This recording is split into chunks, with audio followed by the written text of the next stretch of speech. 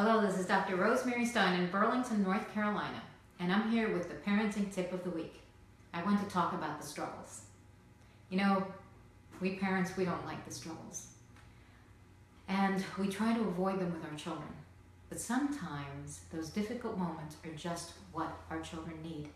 Let me tell you a little bit about a beautiful girl called Anna who came to visit me about 2 years ago. Anna couldn't almost even hold a pencil.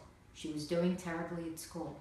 She wasn't able to help her mom with any of her housework because she was just about disabilitated.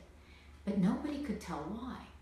And at school, she struggled with everything. She could hardly talk.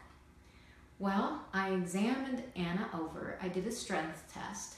I talked with her for a little while, and it was clear to me that there was nothing wrong with Anna, except that Anna's intellect and much of her body had not been used. You see, Anna was a very clever young girl. Unfortunately, she was also a bit lazy.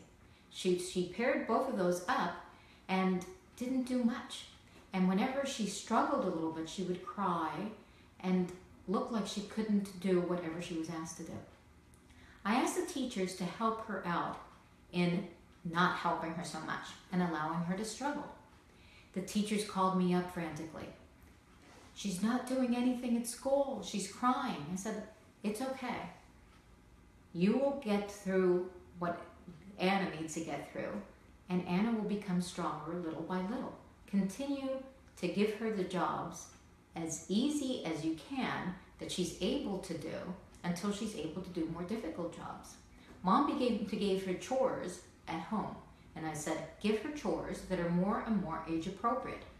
That she started with very easy ones, and she built up towards even ironing. Well, Anna's mom wanted her to sign up to the little after-school program that we have, and did so this year. The mom has become a full-fledged mom that is now understanding where Anna needed to struggle and needed to work harder. And so she wanted to take her over herself to the after-school program, even though there was no transportation. So she's going across town to take this young girl and her brother over to the after-school program. Well, yesterday I forgot that the after-school program began 2 weeks ago. And my Hannah started talking about this wonderful girl. And she said, "I really like that girl, Anna." And I said, "Anna? Like my Anna that comes to my practice?" And she said, "Yeah. She's really smart, Mom. She can read real well. She was doing her homework. She can recite things and she memorized things. And she's very good at building things." That's the Anna from 2 years ago. Mom finally understood that she needed to love the struggle.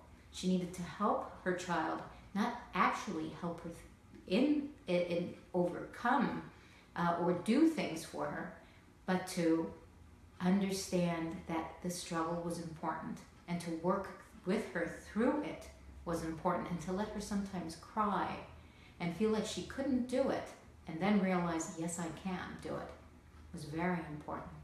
Now Anna, once again, as I've said in the past, has a hope and a future, and she understands that the struggles are part of growing up.